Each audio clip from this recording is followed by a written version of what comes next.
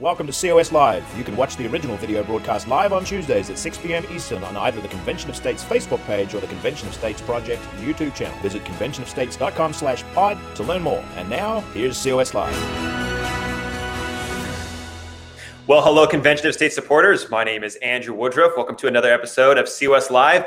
Rita Peters is out again. She'll be back in 2 weeks. We look forward to her return. Until then, we have an exclusive interview with Steve Deace, who is a Convention of States endorser, and his recent book, Faucian Bargain, hit #1. It is on the best-selling, and he exposes the corruption with the DC bureaucracy and everything related to COVID, and he is attempting to expose how we need to shut the door on big government before they have any more mischief with this COVID pandemic. But before we get to that exclusive interview, of course, we have our Article 5 trivia giveaway question with COS Vice President Mike Ruthenberg. Mike, take it away.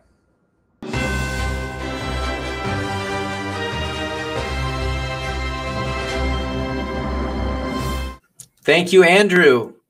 It is such a pleasure to be here and see everybody come and join our COS Live on this wonderful Tuesday. And I am excited to do a couple of things. One is I want to describe our giveaway, which of course everybody likes. And one of the things that I've been doing a lot of, especially since our store was closed, the shop conventionofstates.com is now open. And we've got some limited selection. Our biggest seller, of course, is the Hell No Joe t-shirt. And I don't have it here to show it to you, but go to shop conventionofstates.com and you can see it and you can get one. They're shipping right now. We have a whole bunch of other shirts, and starting tomorrow on sale, packets of 10 and 25 pocket guides. This is our best-selling item in the store. We're excited to bring it back, and they're in the warehouse. Tomorrow, they'll go up on shopconventionofstates.com. But in the meantime, I'm going to give these away to the person that answers the question, because they're so coveted and they're so needed by so many people in the organization. Because when you pull out one of these things, I always keep it handy. You can hand it to somebody and it'll explain Convention of States better than I can, better than most people can.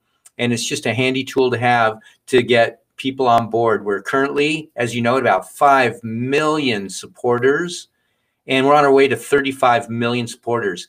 And boy, we've been spooling up. People are coming in faster than ever, and the pocket guide is such a great tool for that. Again, you can get it at shopconventionofstates.com. But for now, I want to give this away to someone who will absolutely deserve it if you can answer this trivia question. And the trivia question is important because if you know where you're coming from, you know who the people are that you're supporting when you give your time, when you give your honor, when you give sometimes your money and your support to Convention of States. Who are the people, here's the question, that founded, who are the co-founders of the Convention of States project? It's an important thing to know. It's an important thing to ask and understand. And I will tell you the answer at the end of the show. And I'll tell you a little bit about both of them. I know them both very well.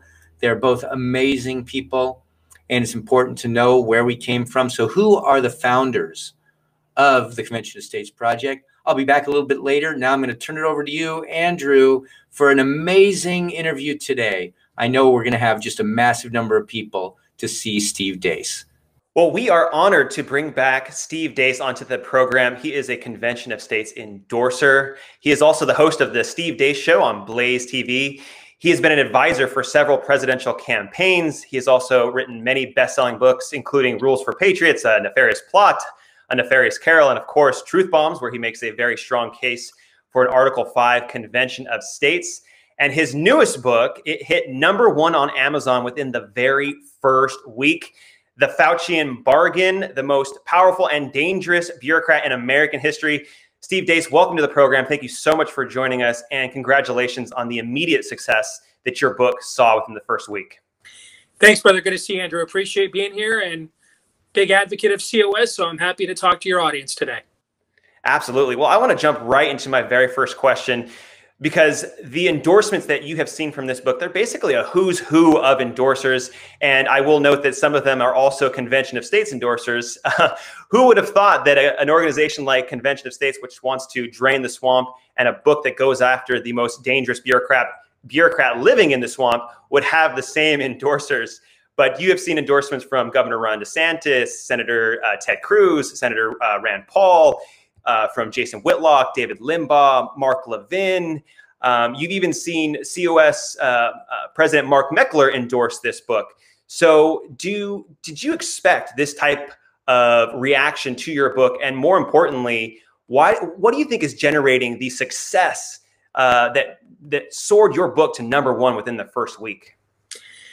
You know, I think it could very well be the most impressive list of endorsers that any right of center book will get this year, maybe in the last few years. And I think if we had a traditional publishing process where we were going to go and distribute hardcover to the bookstores, things of that nature, and there's a 4 to 6 month ramp up for that, I think there are several other impressive endorsements we could have landed that we just didn't have time to because we wanted to get the information in this book in as many hands as we could. That's why we went straight to paperback fulfillment on Amazon to bypass that and not wait 4 to 6 months. But I think it speaks to the importance of the moment.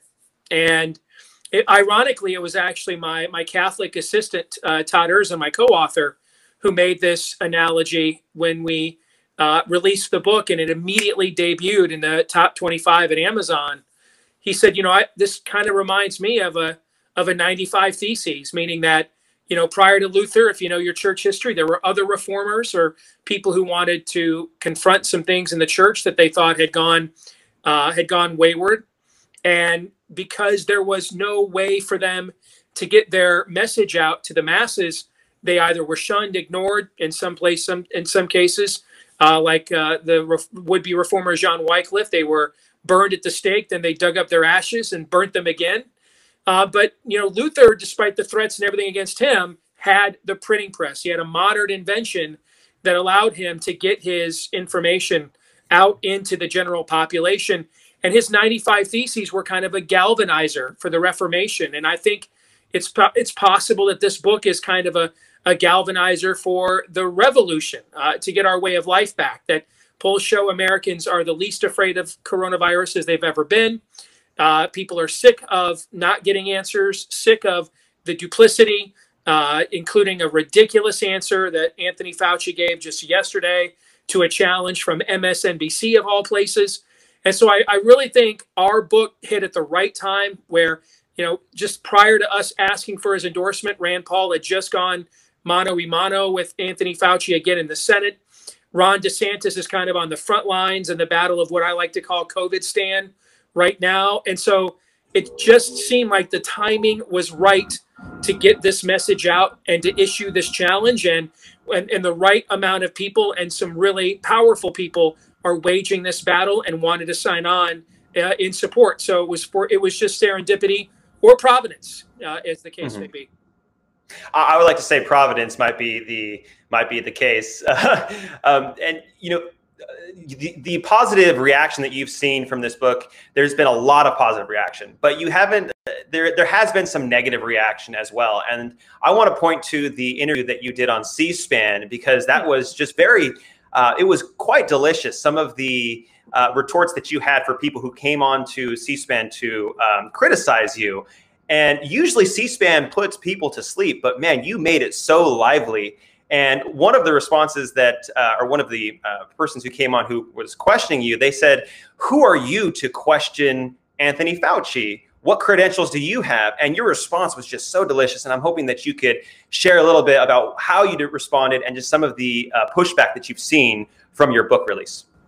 Indeed. Karen Stan came out in full effect on C-SPAN last week. I had a blast with that, though. I do that every day if I could.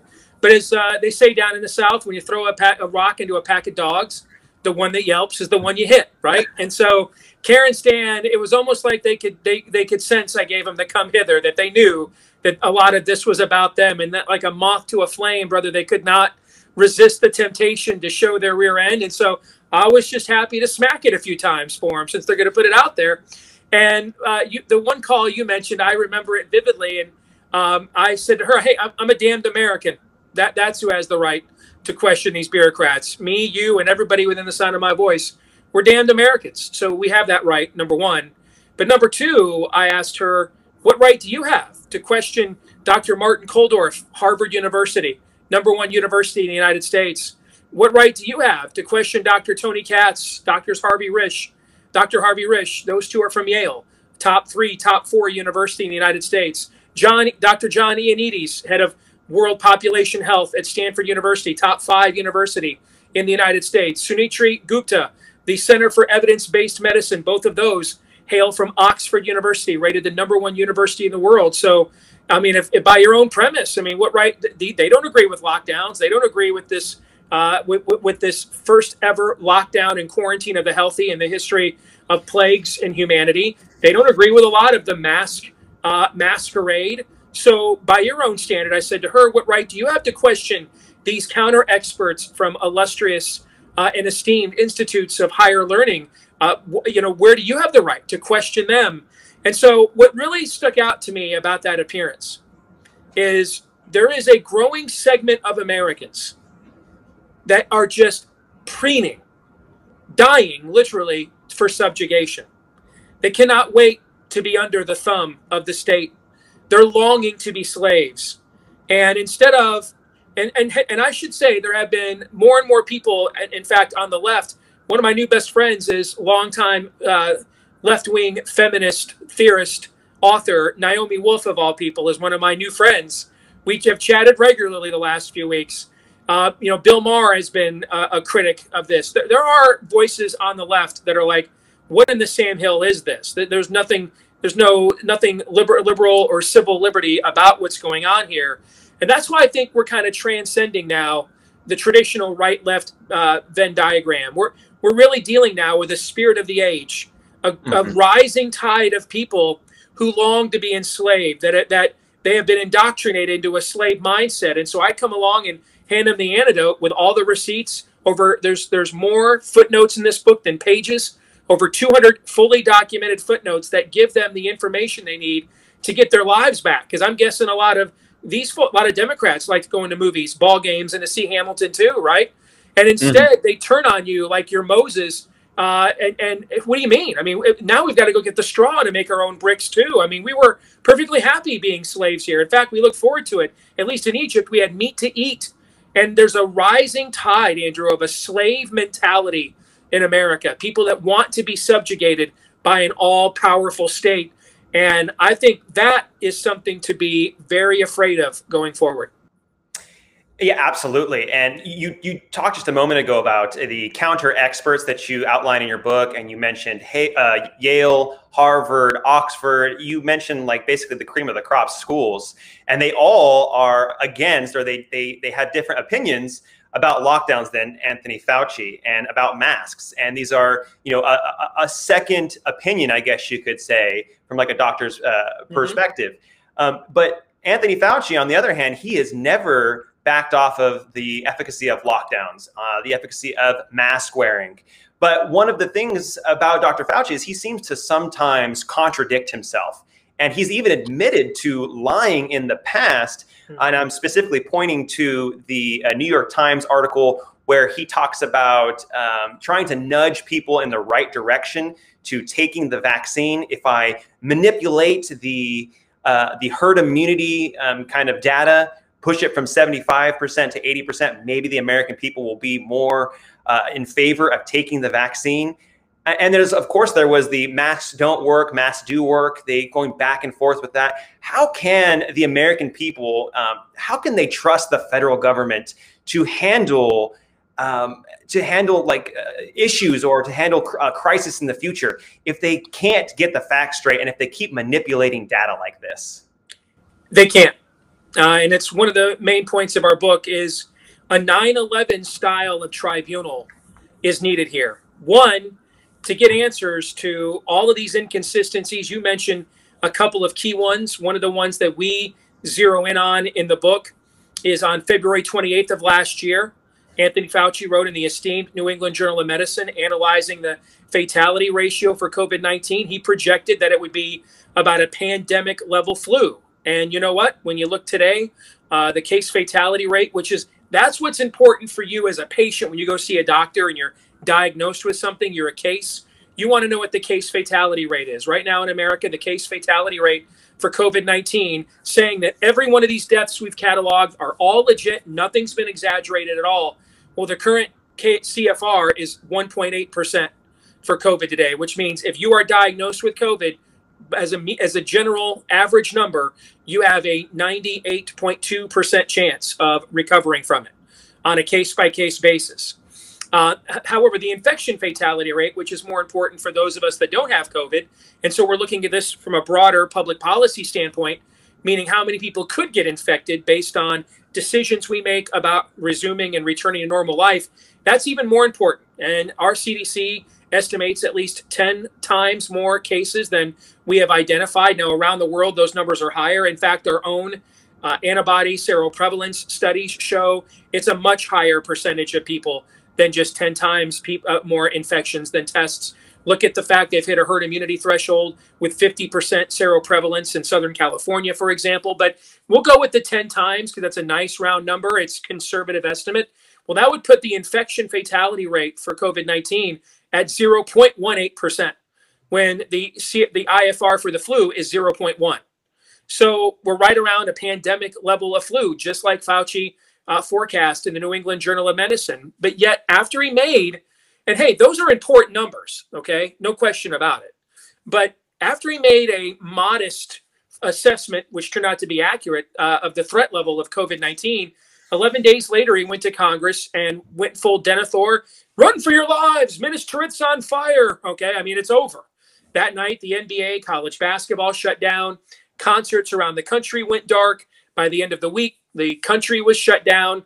And we have no idea what new piece of data, what new piece of information he received in those 11 days that completely changed his perspective on this. In fact, his original assumptions that respiratory virus outbreaks are not spread by asymptomatic carriers, the data shows true. That masks don't work, data shows true. The fatality ratios for COVID, the data shows true. I mean, his early on diagnosis here absolutely nailed it. And so what changed from that point? I mean, he on March 8th is when he went on 60 Minutes and told everybody there's no point to wearing a mask. So in those 11 days, he did a Linda Blair exorcist level about face. And I think we need to know why. Because I think you alluded to a key point here, Andrew. We're in a situation right now where half the country wants this to be a lot more serious than it actually is. They're like, how dare you take my, apocalyptic event away from me? But another half of the country now has been conditioned that should we indeed face a plague level that other generations of humanity has faced in history, or other parts of the world are facing right now? Should we actually face that? Now, the other side of our country has been told, and hey, you know what? Don't believe it. You're being gaslighted. You're being lied to. Well, that's not a good situation either. We need to reestablish a plumb line here. There needs to be, and I've said this to members of Congress that I know that have endorsed the book we're talking about. When you get control of committees again, we need a 9/11 style of tribunal. We need to follow the chain of evidence. We need to trace back what Anthony Fauci thought and when did he think it, because we need to reestablish good practices here for how to deal with something like this, should unfortunately we have to deal with something even more serious in the future. And we are speaking with Steve Deace, who is a Convention of States endorser, and he's also the author of the #1 bestseller right now, Faucian Bargain. So perhaps the most important theme of your book is about vesting too much power. And you were just talking about this just a second ago. So talking about vesting too much power in one single person. And the American founding was really a rejection from those principles, the idea of putting too much power in one person or even one group of people. But what we are seeing right now is there is people who just want to say, follow the science and trust the experts. And we are just hearing this as a trope over and over and over again. And you write in your book a quote from Dwight D. Eisenhower that was really interesting. And it says, in holding scientific research and discovery in respect, as we should, we must also be alert to the equal and opposite danger that public policy could itself become the captive of a scientific technological elite. It seems to me that Eisenhower is painting kind of like a rule by philosopher kings outlined in Plato's Republic. Mm-hmm. So do you think that we are succumbing to rule by elites from a distant capital in DC and kind of divorcing ourselves from the Republican principles of self-government and allowing decision-making to be spread out across, through federalism? After all, the words on the framing document say, "We the people, not trust the experts." We are, but I think it's even worse than that, because we don't even allow our experts to debate one another. As we've already talked about and cited several specific examples of experts that probably also believe in 57 genders at their school and the Earth's going to fry in 10 years from global warming. They probably believe all that stuff too, and yet they thought this was all flat Earth voodoo bunk and didn't understand why we were quarantining healthy people or anything of that nature. I mean, look at the control group we had this last year.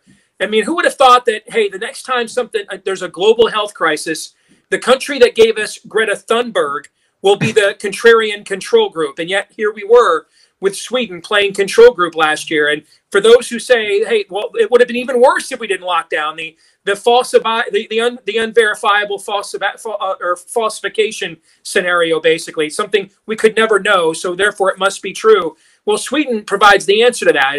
In 2020, Sweden had 7% higher excess deaths than their 4-year pre-COVID average. The rest of the European Union was between 12 and 18%. They were the only EU country that did not do a massive lockdown. They also have the lowest mask compliance in all of the Western world in Sweden. So there's your control group that answers this. And yet suddenly, after 20 years, all my life consuming conservative media, all my career working in it, I've been told by our left-wing friends we need to be more like Sweden. And then suddenly, when people like me are like, you know what, maybe Sweden's got some good ideas, suddenly it was like, what's a Sweden? Never heard of it. Don't know what it is. Okay. And see, it would be one thing to be ruled by what you're describing as an oligarchy or some form of a plutocracy, right? But what we're really talking about here, Andrew, is straight up fascism, which is we're not even just letting the smartest people in the room handing over our control to them and say, you guys tell us how to live. And then they come out of some smoke-filled room with the best ideas. We're not even doing that. That's dangerous enough, right? Assuming that somehow they're unassailable, they're infallible, and therefore they have risen above the rest of us and transcend the frailties and sinfulness of human nature. That would be dangerous enough. But we're not even doing that. We're saying you're not even an expert that gets into the smoke-filled room unless you buy into a particular narrative. That's straight up fascism.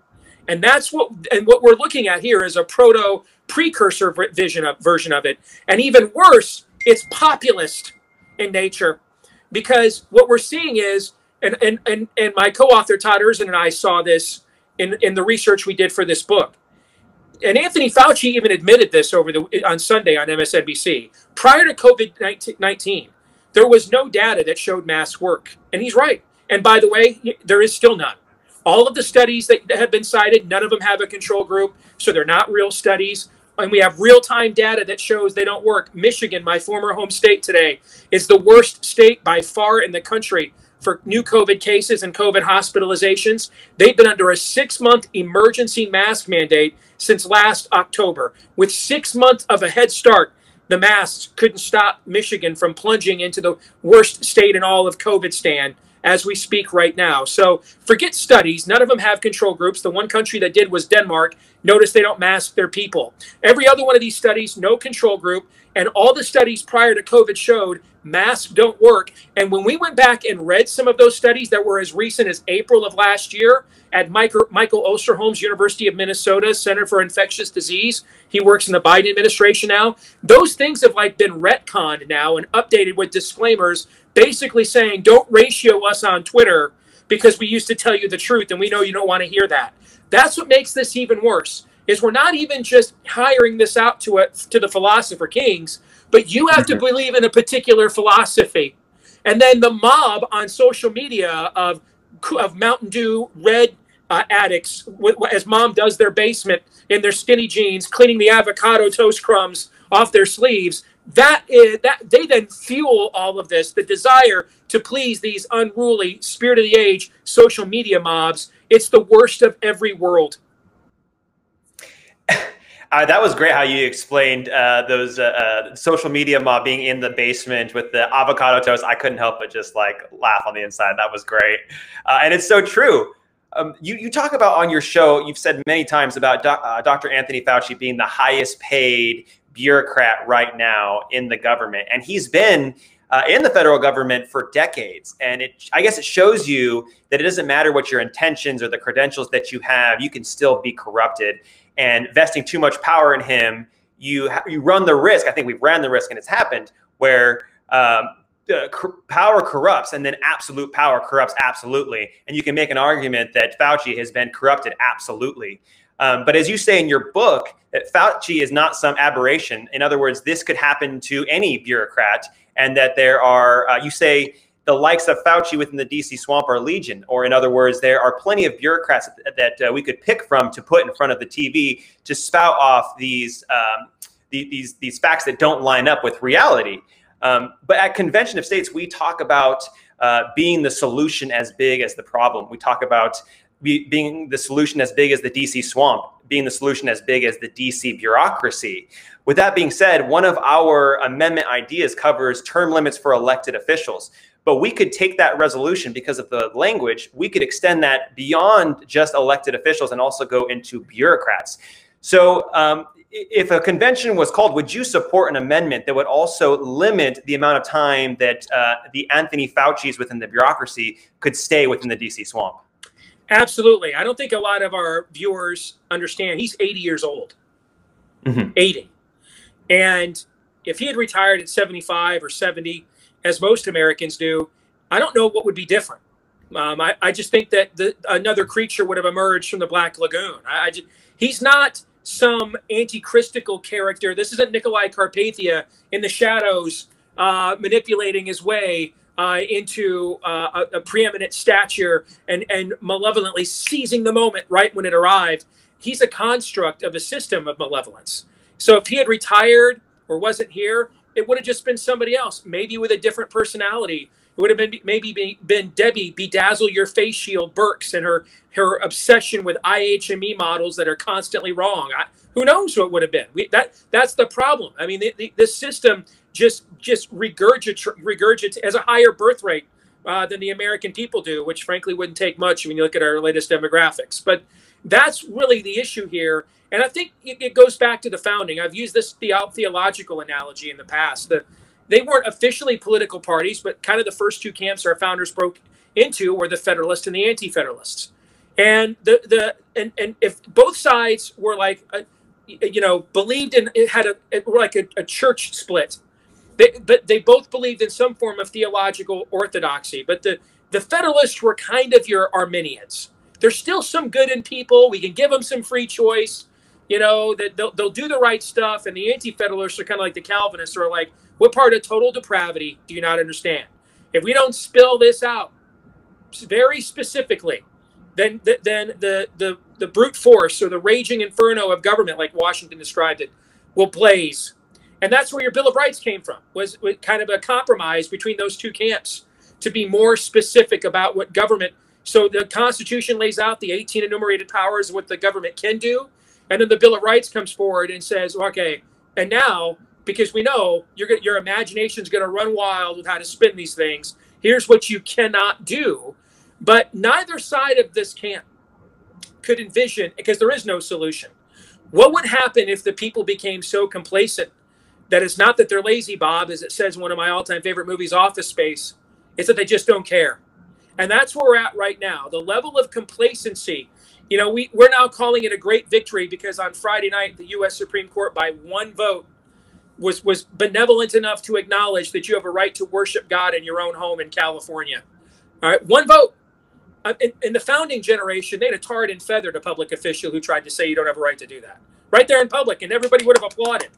Now you get to this all the way to the Supreme Court, and it's 5-4 to decide, yeah, your home, you can worship God if you want.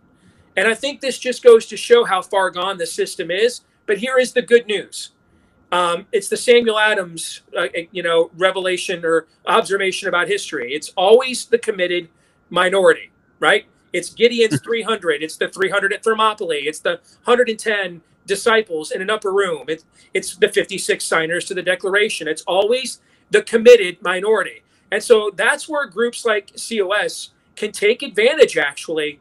If you're organized, if your people are committed, you can actually take advantage of the complacency in the country by outworking the other demographics. That's what the Spirit of the Agers on the other side did. They just outworked everybody and took advantage of their complacency. There's no rule that says you guys can't do the same. Mm-hmm.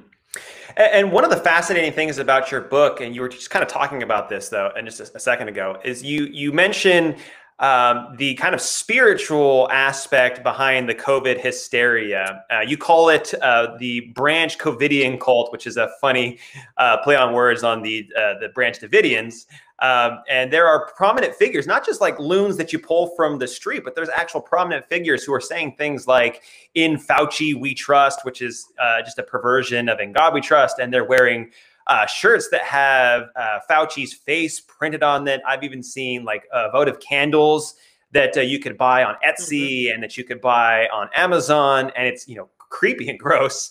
They're holding Dr. Fauci in this like almost like religious icon, kind of elevating him above the being a doctor and being a religious icon, because no one knew who Dr. Anthony Fauci was before March 2020. Why do you think people are putting like a spiritual significance and a devotion to this bureaucrat who is quickly becoming the face of centralization of DC power? Last week, Michigan Governor Gretchen Whitmer did a national TV appearance where she had a Dr. Fauci face emblazoned a pillow right behind her there on her set. And here's the truth. This is an undeniable, in honor of the passing of Rush Limbaugh last month. This is an undeniable fact of life. It's an undeniable fact. What I'm about to say is an undeniable fact of 6,000 plus years of recorded human history. Every single culture, everyone, regardless of time, place, custom, color, creed, language, irrelevant. Every single culture in this of our species ever recorded, either collectively, doesn't mean unanimously, doesn't mean perfectly, but collectively, either worships the Creator, the one true living God, or will worship idols, period. Or as James Dobson once eloquently put it, there's only two worldviews in the history of humankind. God is or he isn't. That's it. And he's right.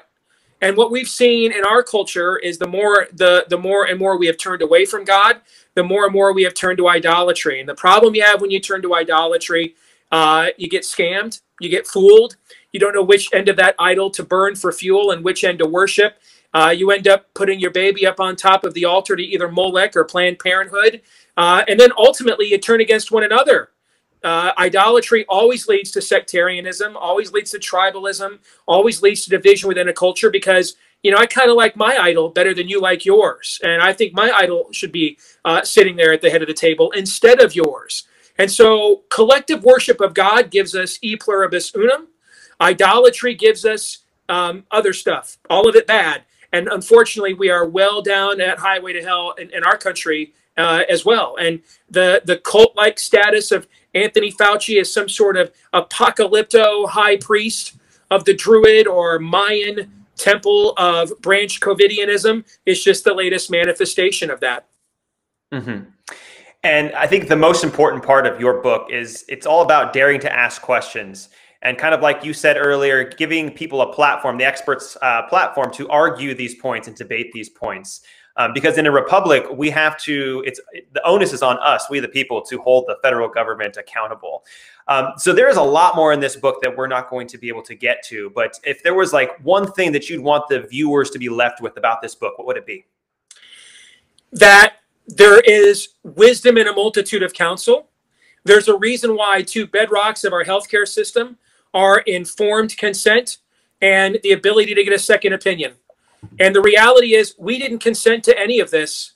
Anthony Fauci has acquired more power than any singular individual in American history. There is no one watching right now, no one within the sound of my voice who's individual life, whose family, whose school, whose church, whose place of business, whose way of life, whether you can go outside and breathe free air. There is no one whose life has not been either turned upside down or been taken control of by Anthony Fauci, and that's without a single vote cast, mail order, or any other method. All right, that is not good. All right, and so where was our second opinion? Why did we never ever consult these other experts, especially during the first 15 days to flatten the curve, when we all agree, let's take a deep breath, see what we're up against here? That was the time to bring in the experts. We never did. We just stuck to this one failing narrative instead. All right. And so where was our second opinion? Where was our informed consent? Anybody that's watching right now, a doctor comes to you and says, hey, a vital, sensitive part of your anatomy I must remove because I detected a mass there. You're not going to say, all right, cut it out now. You're probably going to, before you give up that arm, that limb, maybe something more sensitive, you're going to say, I think I want to get a second opinion on that. And any doctor worthy of having would be fine with you doing so and not feel defensive. How come when Anthony Fauci is pressed, he's pushed back on, he gets defensive? Where's the informed consent? Where's the second opinion? The lack of that. Two bedrocks of our individual healthcare system. It's presumed that if you have a heart attack, if you have a heart issue, you get to make the consent about whether to get quadruple bypass or not, even though you don't have a medical degree. Why were we not given that informed consent? And how come we have yet to find for second opinions? Last week or 2 weeks ago, Governor Ron DeSantis held a conference with several of those counter experts that I just mentioned from some of the best institutions of higher learning in the world. And YouTube just took it down and the media ignored it. Why? All the answers to that question are bad. Well, Steve, if people want to order your book, where can they go? And if they want to hear more from you, where can they go as well? Best place to get the book is over on Amazon.com. Now, if you don't want to give them any or more of your money, I don't blame you. It just got listed at BarnesandNoble.com just a couple of days ago as well. So Amazon.com or BarnesandNoble.com, Faucian Bargain. And where can we go to listen into your show? BlazeTV.com/my last name Deace, or just search for Steve Deace on iTunes, Stitcher, Google Play, Amazon, Spotify. Well, awesome. Thank you so much, Steve, for joining us on the program. It's been an absolute pleasure being able to go through your new book, Faucian Bargain, and just being able to dissect why Anthony Fauci is the most dangerous and most powerful bureaucrat in American history. Thank you so much for joining us. We hope to have you back again soon. You bet, guys. Take care. Appreciate the work you do. God bless.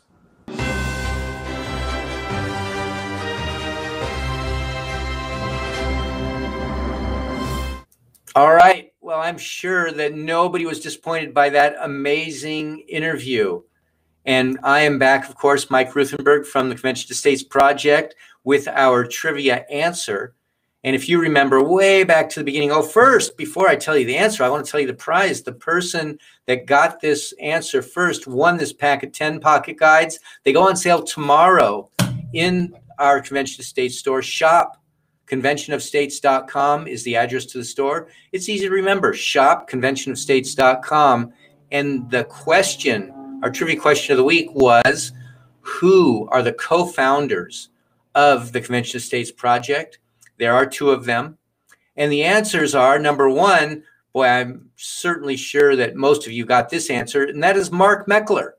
Mark Meckler was one of the co-founders of the Convention of States Project. Of course, he comes to us from the Tea Party days. He's one of the founders of Tea Party Patriots, one of the co-founders of Tea Party Patriots, did an amazing job changing history in the Tea Party movement. Before that, you may not know, he was an intellectual property attorney. He was not a politician. He was not that involved in politics, but he knew that if it was to be, it was up to him to be able to drive the message of the grassroots and to build a grassroots army in the Tea Party. And we're doing it again with Convention of States Project, 5 million strong. The other co-founder, Michael Ferris.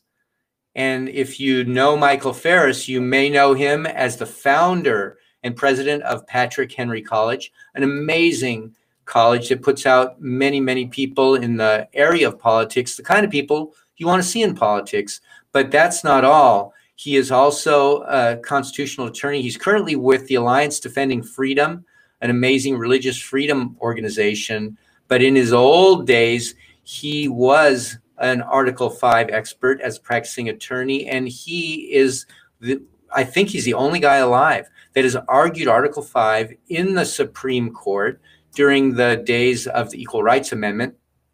And he is an expert. And he believed, it was originally his idea, that we start an Article 5 movement to restrain the power, scope, and jurisdiction of federal government. It can work. It will work. Mark loved the idea, and the rest is history. That project started in June of 2013. I was there. Super exciting to watch it grow to now 5 million strong. Congratulations to you if you're the one that won our pocket guides. If you want to get a t-shirt or pocket guides, all you have to do is go to shopconventionofstates.com. Thanks for listening. Back to you, Andrew. Thanks, Mike. Well, we're going to go ahead and sign off. We've had an amazing interview with Steve Deace, and I know right now it seems really desperate right now because corrupt DC politicians, they keep steamrolling your rights. Every chance they get, they insert their greasy hands into your lives and want to control more of what you do. They want to take away the decisions that you should be applying in your life, and they want to have those decisions. They want to centralize power in DC with career politicians and corrupt bureaucrats. But you know what? You don't have to sit on the sideline because the founding fathers knew we would be in this situation right now, and they gave us a solution. It's in Article 5 of the U.S. Constitution. One of the great things about Convention of States is we are using the Constitution to save the Constitution, because the founders knew that the federal government would go well beyond the enumerated authority that was given to them by the people. It's in Article 5, the second clause, when 2/3 of the states get together to pass identical applications, they can call a convention of states where we can propose amendments to limit the size, the scope, and the jurisdiction of the federal government.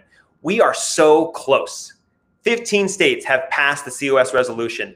34 is the magic number. Once we hit 34, that will trigger the very first Article 5 Convention of States, where we can implement term limits, fiscal restraints, and reduce the jurisdiction and the federal overreach that we have seen over the course of the last 100 years. We'll be able to roll all of that back. But we need your help. So if you have not signed the Convention of States petition, go to www.conventionofstates.com, sign the petition, and then make sure to share it with your friends and family. The next thing that you need to do is you need to take action. We need people on the front line who are ready to bring this Convention of States to a reality. So go to the Take Action portion of the Convention of States page and join your local team. Become a leader within your community. Become a district captain or a member in your local community to forward Convention of States. Well, after you do that, make sure that you follow us on social media. Go to Twitter, Instagram, Parler, MeWe, Gab, Facebook, wherever you are getting your social media buzz. Make sure that you are liking and sharing the content there. And of course, you need to check out the Battle Cry with COS co-founder and president, Mark Meckler. It's on at 8 p.m. Eastern time every single Sunday. You get your dose of Mark Meckler, which is never quite enough, but you also get to hear about everything related to COS, and then you also get to hear some of the news stories that are working their way around the country. So it's definitely a great place to go check out. And I'm not sure if you knew this, but the COS store is now open, which means there are t-shirts there. For instance, there's the No Joe t-shirt, Hell No Joe t-shirt. You're not going to be able to take our AR-15, Joe. Go get that t-shirt. There's also the Defiant t-shirt.